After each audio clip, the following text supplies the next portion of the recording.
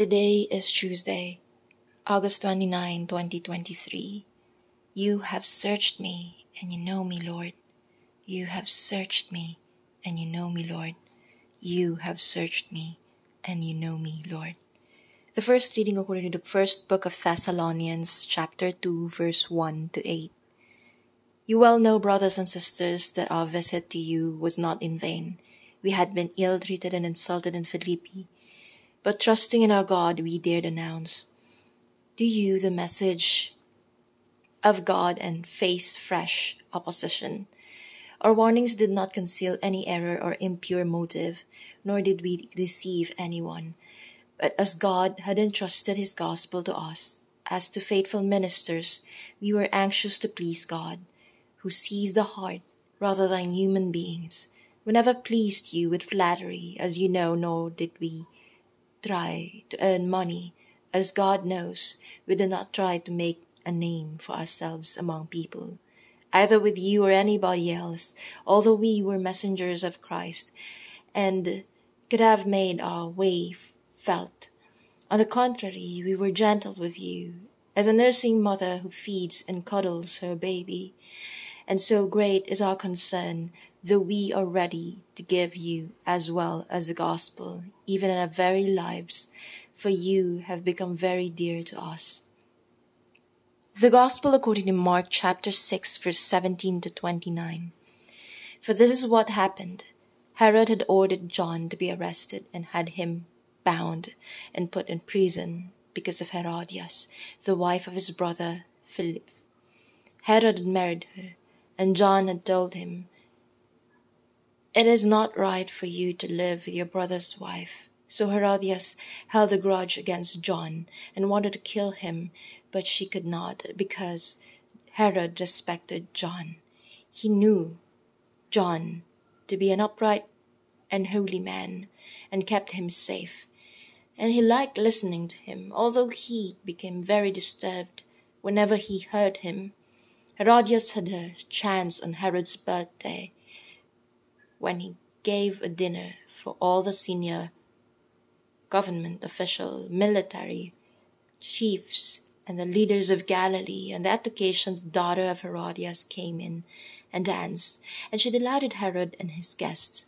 The king said to the girl, "Ask me for anything you want, and I will give it to you."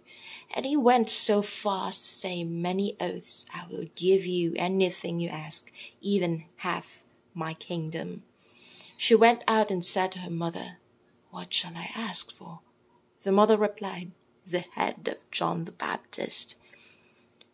The girl hurried to the king and made her request. "I want you to give me the head of John the Baptist, here and now on a dish."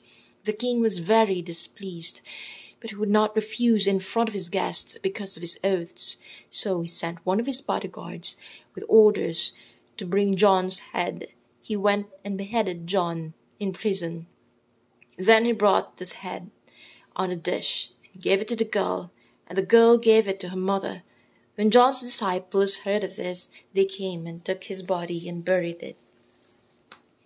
He led people to Christ with care.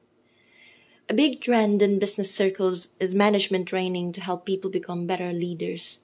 Every management expert has his or her own theory about the best way to inspire people and help them commit to a goal. The readings today present two very different images of leadership, one good and one bad.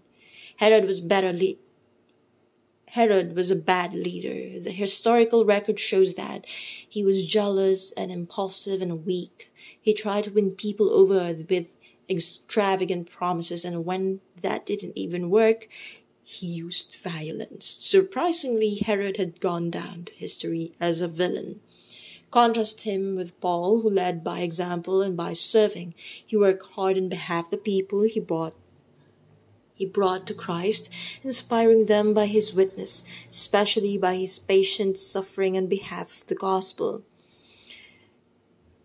Paul didn't seek fame and power. He kept his attention focused solely on life in Christ.